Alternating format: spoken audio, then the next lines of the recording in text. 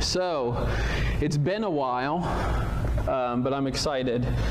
We're hopping back into John 10. I'm going to read verses 19 through 42, and then I will pray, and then we will go from there. So, John 10, 19 through 42.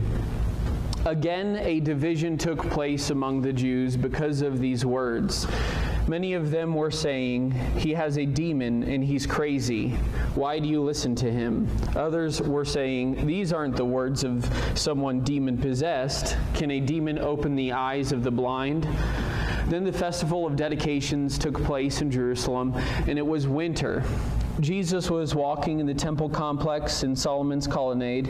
Then the Jews surrounded him and asked, "How long are you going to keep us in suspense? If you are the Messiah, tell us plainly." "I did tell you, and you don't believe." Jesus answered them, "The works that I do in my Father's name testify about me. But you don't believe because you are not my sheep. My sheep hear my voice. I know them, and they follow me. I give them eternal life, and they will never perish, ever. No one will snatch them out of my hand. My Father, who has given them to me, is greater than all. No one is able to snatch them out of the Father's hand. The Father and I are one." Let's pray. God, thank you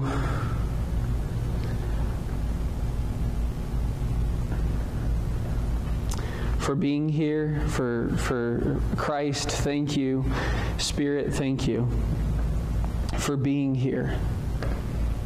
I thank you, Father, for words, the Word of God being spoken, the Word of God being delivered. I thank you, God, that you speak to us and you speak to hearts here in the sanctuary this morning. I thank you, Father, that everybody is able to think about the Word being spoken. The overarching theme and narrative that is Christ, that has been spoken since the beginning, that is being spoken now, that will be spoken and proclaimed forever. In Jesus' name, amen. Now, just to get back into it, when we're talking about different books of the Bible were written for different reasons to different people in different styles. John, the Gospel of John is, I've heard it talked about like it's, the author kind of gives us a bunch of Rembrandt paintings, which Rembrandt paintings also all have kind of like this dark background, and they always bring like a focal point, and the focal point is close up, and it's a lot of detail, and there's a lot of light. So if you notice in John, there's not as many stories, but the stories are longer.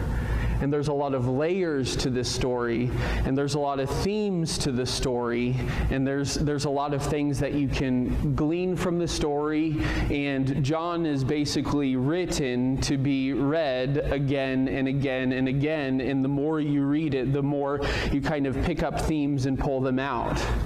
One of the main themes through us talking about and preaching through this in the time that it's taken us is the theme of Jesus gives us new sight, a new perspective, a new way of seeing things.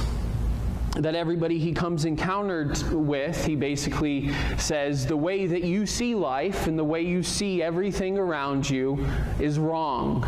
And I am here to give you new eyes and a new way to see life and everything. And this is in the beginning. In the beginning was the Word, and the Word was God, and the Word was with God. That was Christ. Christ became flesh in the person of Jesus. Jesus tells us that we're wrong. Jesus, his life was light. We talked about light being basically the one someone perceives life. The way someone sees and perceives this whole thing and what it means to be alive and what it means to be human. And it subverts us. It undermines what we think it's all about. It undermines what we believe truth is.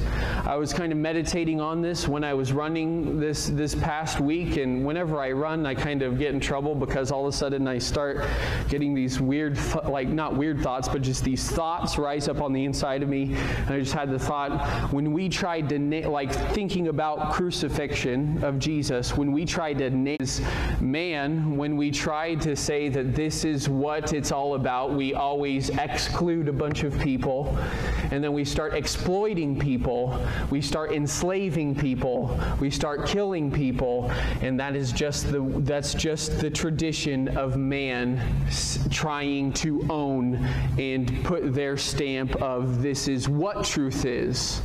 And I hold truth and I own truth, and this is what it is. But God cannot be owned. Truth cannot be owned. You cannot nail down truth. If the ocean can fit inside of a spoon, it is not the ocean. If God can fit inside my consciousness, it is not God. So, the author, John, inspired by the Holy Spirit, writes these chapters and stories that are supposed to be you're supposed to dive into them, and they're supposed to change you in the way that you see life. And it's supposed to be this thing that continues, and you're continually supposed to kind of think that you have it all figured out, think that you have God figured out, think that you have Jesus all figured out, and then he's basically saying, you might have a little bit, but there's a lot that you're kind of adding and a lot that the systems of the world are kind of adding. You might get the gist, but here you're wrong for the most part.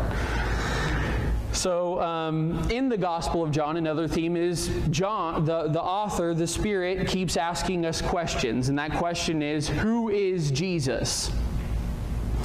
And this is a decision that every single person needs to make for themselves. Not because mommy and daddy were Christian, not because this is the number one religion in my geographical area. I need to make the decision and decide what I believe about Jesus and what did Jesus come to do. Make sure that we're a holistic human being, meaning we worship God with all our heart, soul, mind, and strength. That he wants to make us holistic and develop every single part of our body and every single part of who we are as a human being. Because we were created in the image and the likeness of God. And he doesn't want to just develop our spirit. He doesn't want to just develop our emotions. He doesn't want to just develop our body. He wants to develop us as a holistic human being and be able to love God and the way that we do that is to love God with every single part of ourselves, and then also love our neighbors as we love ourselves. So, in the questioning of ourselves, who do we believe Jesus is? Do we believe Jesus is the Christ, meaning the image of the invisible God, the King of Kings, the Lord of Lords? We have to ask, does every single part of me believe that? Or is it just kind of a mental assent? Do I just mentally kind of say, I believe that? Or does my body bear witness? Do my emotions bear witness? Am I an emotionally stable human being in a world of completely emotional, immature people? This world is full of people that are completely emotionally immature, and they cannot handle their feelings and their emotions. Well, our emotions are real, and we're not supposed to suppress them. And what the church and society has told you is you're not supposed to have grief. Boys don't cry. You're not supposed to grow up and be able to deal with harsh wounds and emotions. No, Jesus brings us to a point where we can deal with our emotions in a healthy way and be able to confront our wounds, our inner wounds on the inside of us, and deal with them and there is grief in life. There is a time for mourning, and there's a time for joy. I believe what society, and sadly what a lot of the church is telling us, is you only need to have joy, and you only need to rejoice, and you only ever need to be happy. But there is in our Bible that says there is a time for mourning. And we need to learn how to work through difficult emotions like being sad. Because what you have is when people don't know how to be sad, they can't really have real, pure joy. And if you can't learn how to be sad, you are going to basically have this wound on the inside of you. And you're just going to kind of put a bandage over it. In most of the bandages from our kind of the roots that this church has, the bandages that the roots of what we come from is put a smile on, rejoice, fake it till you make it, be happy, and then Jesus will take care of all of that junk inside of you. No, Jesus wants to take care of the junk, and He will take care of the junk, but the process includes you. And you're going to have to go through that trial and that tribulation and the wounds that other human beings cause you. This is just real life. I mean, it's not doom and gloom. It's just real life. Yes, God wants us to be happy. He wants us to be blessed. He wants us to have a full life. But at the same time, I have a friend that 2 weeks ago, on this day in the morning, at 2:30 in the morning, his daughter, that was 4 years old, died of an inoperable brain tumor.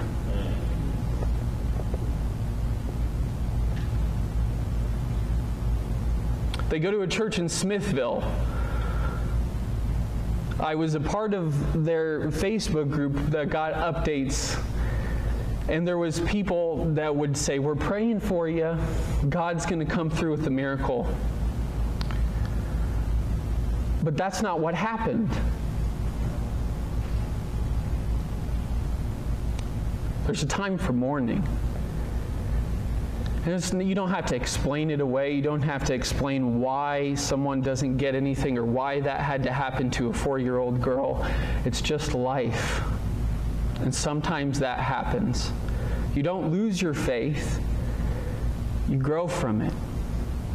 Amen. John 10 is a continuation of John 9. John 9 was this story of Jesus healing a blind man from birth, and then the Pharisees get into this conversation with Jesus, as they always do. Well, the Jewish leaders get in this conversation with Jesus, just asking him, like, how could he have done this, heal this man, this blind man on the Sabbath day? And you kind of see John is always kind of putting Jesus on trial. And that's why Jesus is always like, the works that I have done bear witness. Oh, also, there's people like John the Baptist, and you've trusted his witness, and you've trusted his light. I don't like kind of gain anything from that, but can't you just kind of trust him that he testified about me? Then also you see in John 9, the blind man testified about Jesus to the Pharisees. Then you see here in our text this morning about how the Pharisees are like, well, is he a demon-possessed? Is he crazy? And then you hear this voice of this other unnamed people say, no, Jesus isn't crazy. Can a crazy man that's demon-possessed do these works? Heal the eyes of the blind men? So John is always kind of, the author, the Holy Spirit is always kind of using the book of John to put Jesus on trial. So we can ask these questions to ourselves. Who is Christ? Why did Christ come? Why did Christ become incarnate in the person of Jesus Christ, who was 100% God and 100% man, the visible image of the invisible God? Why did he come? Why did he come for me? Why did he come for you? Why did Christ come? Well, Christ was in the garden in the beginning. Well, not in the garden, but in the beginning Christ was, and he was the word that was spoken. Truth spoke. And that word that came out was Christ. The mindfulness, the conscious mindfulness of God spoke, which was Christ, and then with the Holy Spirit, Father, Son, and Spirit created. And then they created human beings. Human beings to be a reflection of Christ, a reflection of God. And we all start out in the garden. And this is one thing that I've had to come to terms with, that I have to stop blaming. I have to stop blaming Adam and Eve for introducing death into the world when if I was there in that story, I would have done the same thing. And the death that has been introduced into the world is here because of me too, basically. We have to stop blaming no matter what, we fall no matter what. We become separate and we choose autonomy from God no matter what. And it's not one person's fault, like way back when. It's every human being's fault. And this is just something you kind of have to come to grips with. And human beings are good at making excuses and pointing the finger at someone else, and they're to blame, not me. I'm sorry. You are to blame. Every time that you decide that you know what? Truth. And I am going to nail it down, and I'm going to, this is what it's all about. This is the meaning of life. Well, Jesus came to show us what the meaning of life was. He came to preach to us. Like I said, he came to tell us that the point of life is to love God with all your heart, soul, mind, and strength, and to love your neighbor. To do what? To feed the poor, to visit those in prison, to do all of these things. Live a whole life. What will get you up in the morning? What's your purest desire? Because God gives you your desires, and there's a perfect reflection on the inside of each one of us, that if we wake up to that desire, that is how we could perfectly reflect an attribute and an asset of Christ. What's gonna fuel me and fuel me throughout my week? What's gonna give me joy to get up in the morning? And what's gonna make it so no matter what day it's on, I am there and I am present. I'm not always like woohoo, chipper, spring in my step, but I am there and I am in the moment and I'm present. What is going to be the thing that makes you present in life?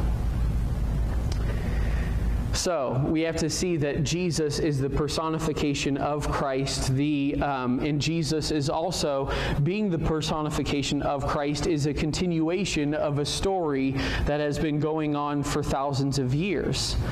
It is the continuation of the most Jewish story there is, the story of Abraham and Jesus and God calling out this man from the Ur of Chaldea to come and break a covenant with him and make a covenant with him, and saying, through you, through your people, through your seed, I'm going to bless you so much that I'm going to bless the whole world through you. Well, man going off on their own doesn't do good without God. What starts out at Mount Sinai as something that's supposed to be pure, when man decides when man is left to their own devices, creates idols, right? What starts off as holy and pure in Jerusalem in the upper room on the day of Pentecost, God pouring out his whole Spirit on all flesh. It's just all flesh. God pouring out his Spirit on all flesh. what starts out as this new family where everybody is included, and now we live in community and love one another and take care of one another, and we love our enemies, and our enemies are no longer our enemies. They're our neighbors, and we love them and take care of them, all in the name of Jesus Christ and His grace and His mercy, and it's all about love.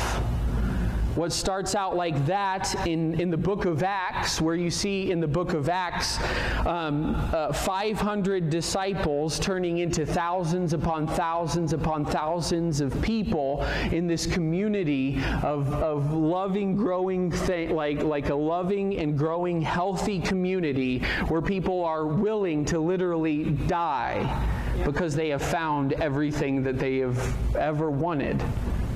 The person of Stephen is willing to die because he has found something more precious than gold. The person of Paul is willing to completely change his life around because he was at the highest. He was a Hebrew of Hebrews. He was of the upper echelon of the Jewish people. And he says, I count that all as loss just to know Christ. To know Christ. To know Christ. God's His mindful consciousness towards creation is Christ. The thing that holds everything together. Colossians 1:15. The thing that everything finds its meaning in Christ. And just to know Christ. The hope of glory.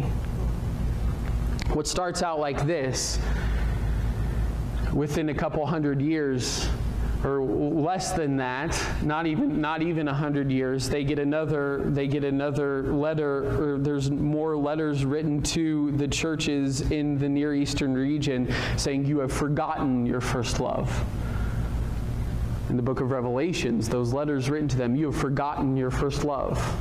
Man left to his own devices, man proclaiming, I know God, man seduced by the doctrines of men, by the traditions of this world, and not after Christ. Brings in exploitation, brings in killing people, brings in exclusion. So Christ comes into our lives and challenges the systems we put in place.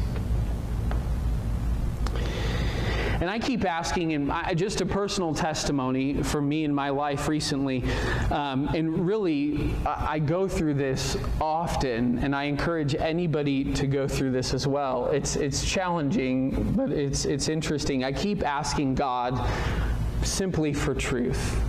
To bring me back, to recenter me on Christ, to recenter me on Jesus. And then something funny happens. In the weeks to come, I feel myself being stripped away. And I find out something about myself. I realize that I have placed systems on the inside of myself, and I have let others put things on the inside of me that are just not Jesus and not God. And I feel empty. And then I realize this is what I prayed for. And my prayer for being recentered on the truth, and my prayer for God to bring me to the truth echoes in the silence. It's like He's speaking that back to me. We have to understand that Jesus, when He went to the cross, it wasn't as much as we have too big of a picture of a father destroying his son, and not Jesus, God.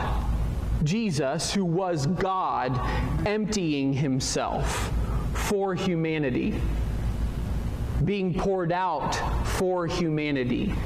God on the cross reconciling, bringing reconciliation. That's what Jesus came to do.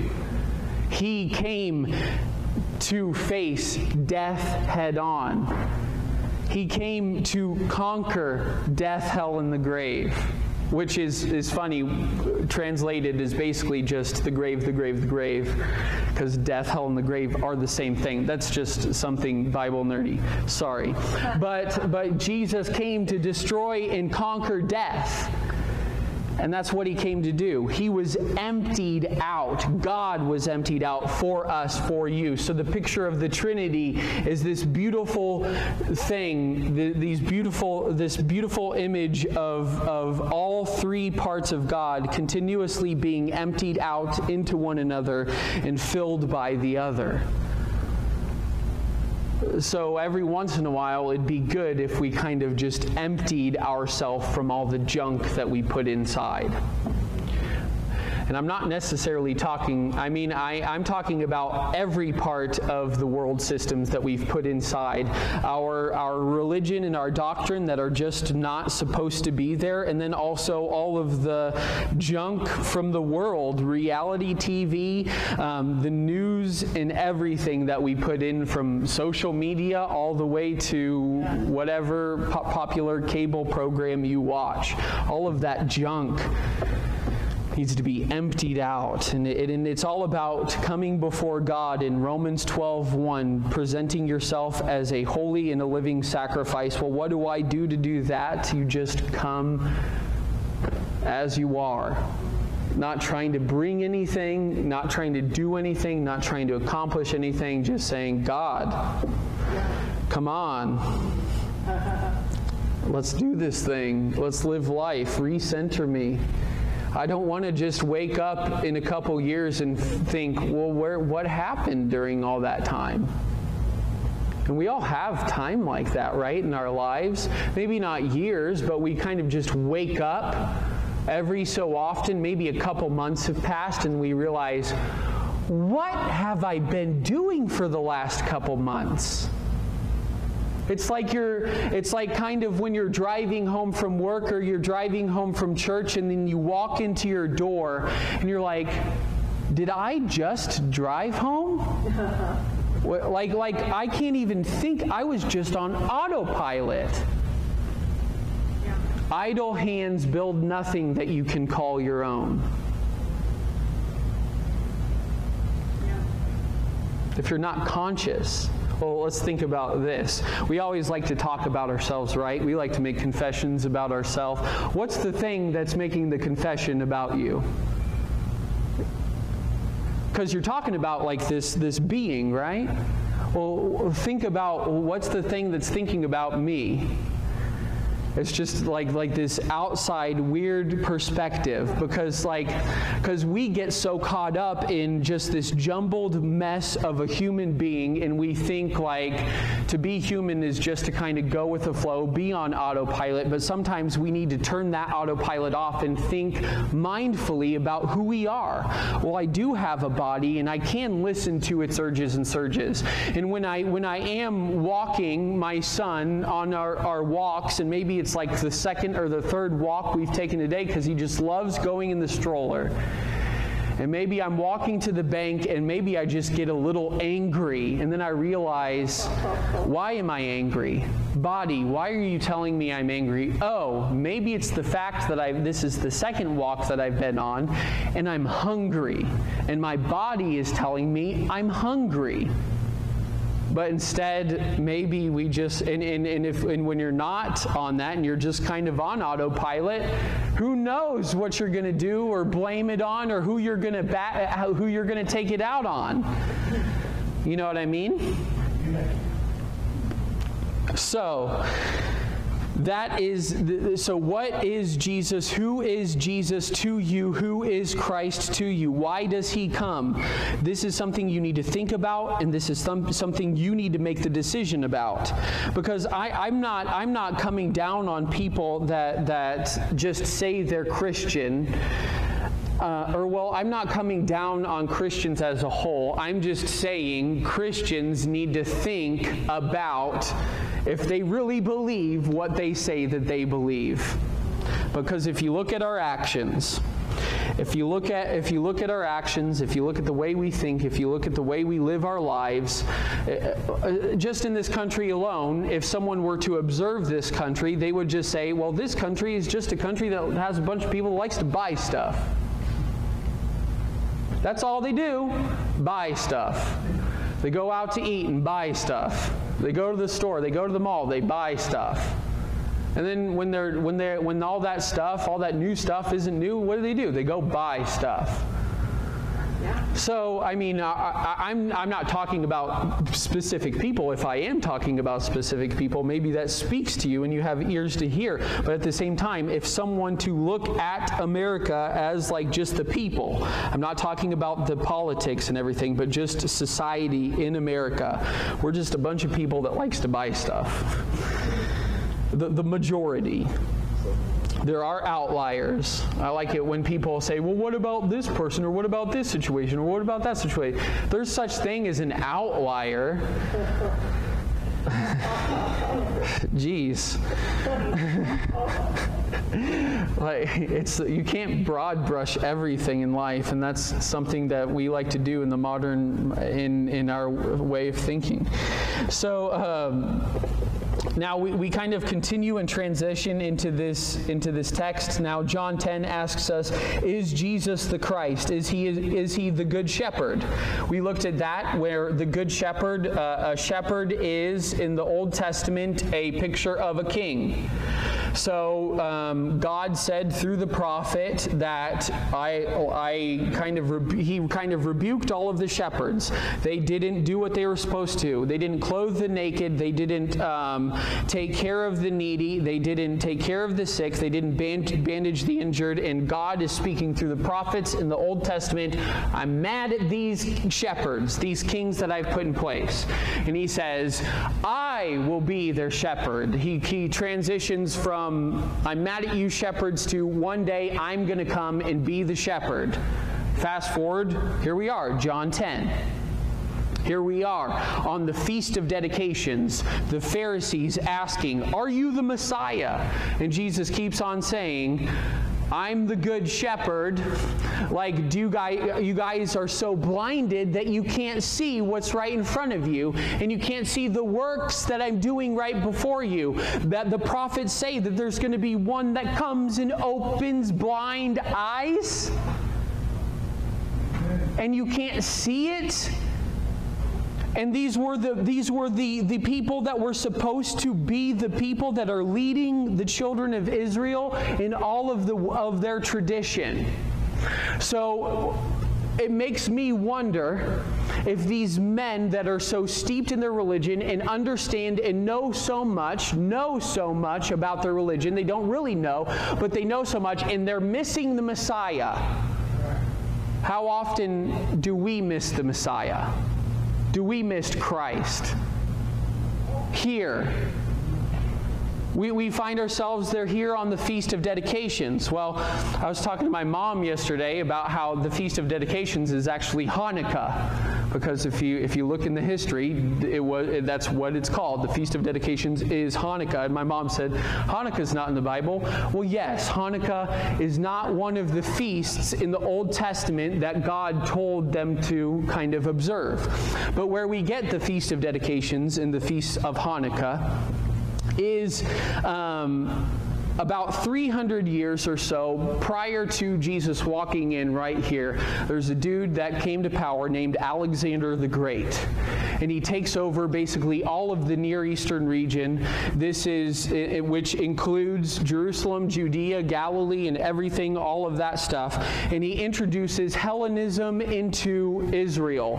Hellenism into Israel, into Judea and Jerusalem and all of those areas. So the Israelites are introduced into Hellenism, which is basically the Greek way of life. They have to change their language because there are foreigners in their land.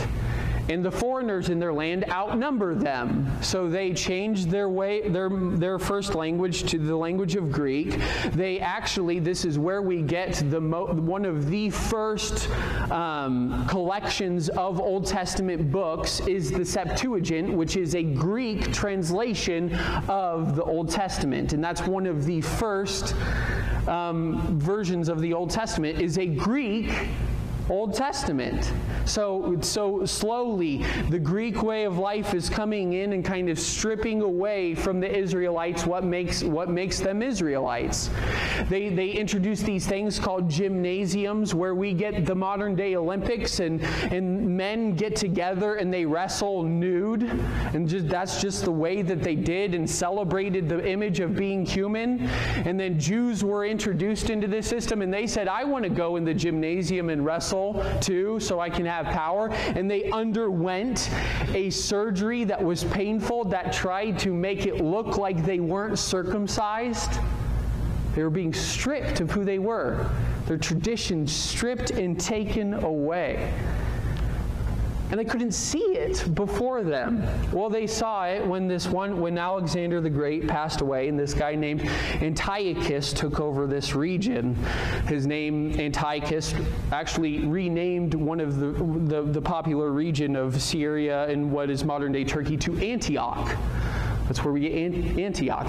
Antiochus came in, and he decided, I'm not going to, because Alexander the Great was like, you guys are going to have this new Greek way of life, but you can kind of keep the system. You can keep your synagogues and keep worshiping your God and doing your sacrifices to God. That's cool, but I'm going to basically change all of your life other than that. You can have that little portion. So what happened was Antiochus came in and said, well, guess what? I'm not as nice as Alexander the Great.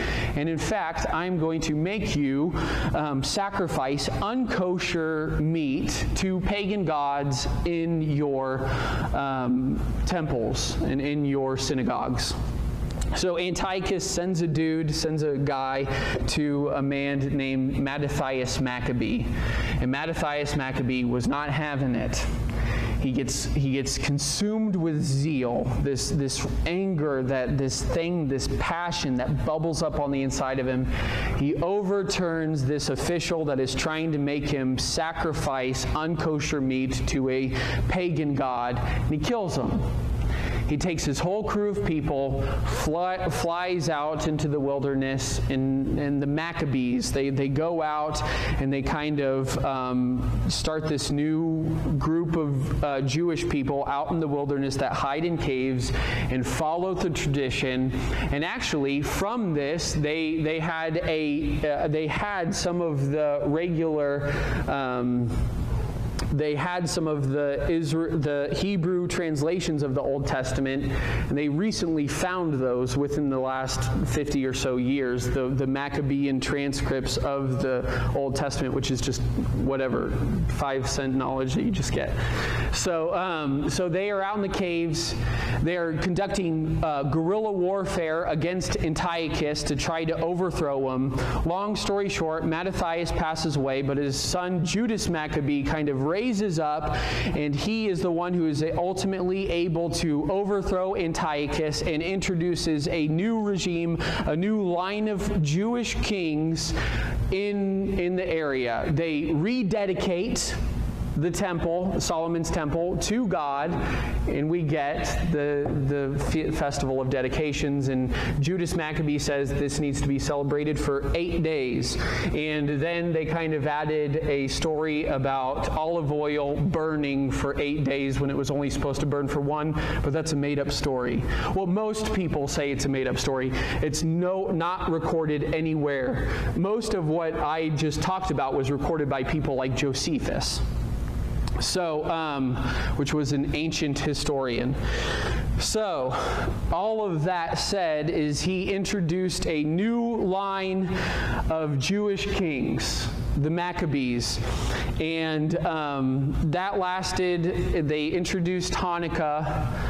So with Hanukkah, the festival of dedications, on everybody's mind when they celebrate this 8-day period is how they got the temple back, but also how kings got into power. And Jesus is before them on Hanukkah, on the festival of dedications, the King of Kings, the Christ, and they're asking him, are you the Messiah? So this is just bearing significance. But the funny thing is it only took about 100 years for Rome to come in and kind of take over the Near Eastern area and kind of do exactly what Alexander the Great did, but even more so.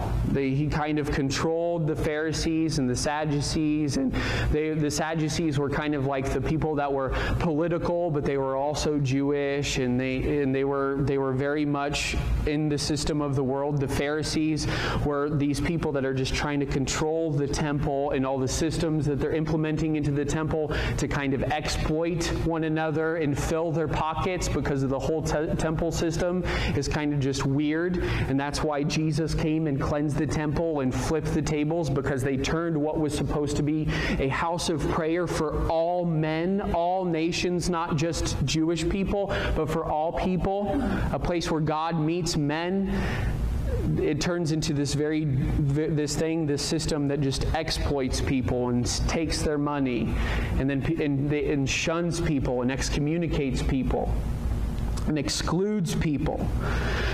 So this thing that the Maccabean War only the peace, in quotations, only lasts for about 100 years. Rome comes in, instates a new king of the Jews, King Herod, who is basically a prideful man in the New Testament who hears that there is going to be a Messiah, so he puts out a thing that says, I'm going to kill all of the newborn male people of all the new male-born Jews, basically. So that's King Herod. He kind of is like this prideful guy who's not really a king. To save face, he does actually marry one of the descendants of the Maccabee, or Judas Maccabee. This is just simply to save face. So Jesus, the incarnate Christ, the King, and the religious leaders, with recent victory of the Maccabean War, this idea of kings is on their mind. I have to pull up my notes because my tablet just went kaput. It's all good. I have a phone. I got technology to back up my technology. So in Jesus, he is the Messiah, and he's standing before them. And you can kind of sense in these men and in the stories of the New Testament and of the stories, these men serve as like an archetype, but also these men are just like these jaded men that have been, their whole system has been stripped of meaning, and they kind of, their tradition that is supposed to mean so much to them, that they're supposed to have this remembrance of who God is, and this remembrance of God being all-sufficient, all-powerful, and in the very source of life, has stripped, and society has come and stripped these men from the true meaning of everything. Their system has been hijacked by the systems of men. They have a king who is corrupt. They have systems that take advantage of, takes advantage of and exploits their own kind. They live and speak different languages, and they are strangers in their own land. They are blinded. And Jesus is before them, and he can heal their vision, but they aren't hearing him. There's a promise for those who do hear his voice. And that promise is that no one can snatch you out of Jesus' hand, and no one can snatch you out of God's hand. And he actually equates us to sheep. And that's not a compliment, because sheep are very stupid creatures, and they just follow blindly. And we need someone, and we need something, and we need a Christ that speaks to us and leads us and guides us. That comes to us when we're lost. That comes to us when, as sheep did, and as sheep do, get caught in bramble bushes and different... I just made bramble bushes up, and all sorts of bushes and different things. And when a sheep is headed for a cliff, we need a Christ that comes to us and speaks to us, and we can follow his voice. We need to trust that we can hear his voice. And we need to trust that men, while they can, men and women, while they can point us and point us in the right direction to hear the voice of God, are not the owners of that voice, if that makes sense. That men who speak you're not supposed to follow men. You're supposed to follow the voice of God. This comes back into understanding that we're not just creatures that live by our instincts, but we're people that are mindful of who we are and are able to think critically about the words coming out of men and women's mouths. I hope you think critically about the words that come out of my mouth. I hope you think critically about all of the teachers that you put in your life. I hope you think critically about the words that come out of men and women's mouths, because they are not the voice.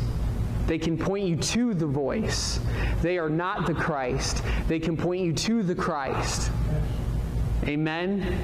Jesus, when he lived here, he kept on saying, I don't speak what I want to speak. I only speak what I hear the Father saying. I only do what I hear the Father doing. Now, hopefully, as ministers and teachers, ministers take in that consideration and try to do and follow suit and follow the example of Jesus. But I guarantee you, no one can do it perfect. It's impossible. But there's a story of a man who was able to do it, who was God in flesh. So the only person who was able to do it was God. And that's the story. That's the story of the gospel. That's the story of Jesus. That's the story of Christ. Don't trust any voice but the voice of Christ. And trust and look at your life. Look at your life. Recognize some things. Recognize that there is someone who is opposed to God. There is someone who is opposed to God, and it is the devil. And the devil in his playground is in what? The principalities and the powers. What does that mean? The principalities and the powers of the air. What does that mean? That's not just talking about some wooey-ooey thing, some weird thing in the sky. It's not just talking about some just talking about something in the sky. It's talking about positions that men create in systems that men and women create, in seats where men and women sit. Yeah. Above other human beings. That is Satan's playground. That is the devil's playground. And he is at work within those systems. So, do we live in a place? Sometimes it might seem like we live in a place that has been stripped, that basically what started out as a Christian tradition where we believe in Jesus and we believe and we love Jesus Christ and we love our neighbor and we want to do the things of Christ. Sometimes it seems that society comes and the devil and the systems of the world come and they kind of strip us and what our whole life is supposed to mean and kind of gives us other things. Yeah. And like the Jews, in the time of the Roman Empire, in Hellenism, in the Greek way of life, society is saying, the empire is saying, you can have your temples, you can have your synagogues, you can worship there, and we'll even kind of line your pockets a little bit to make it a little bit more comfortable for you to stay in your buildings.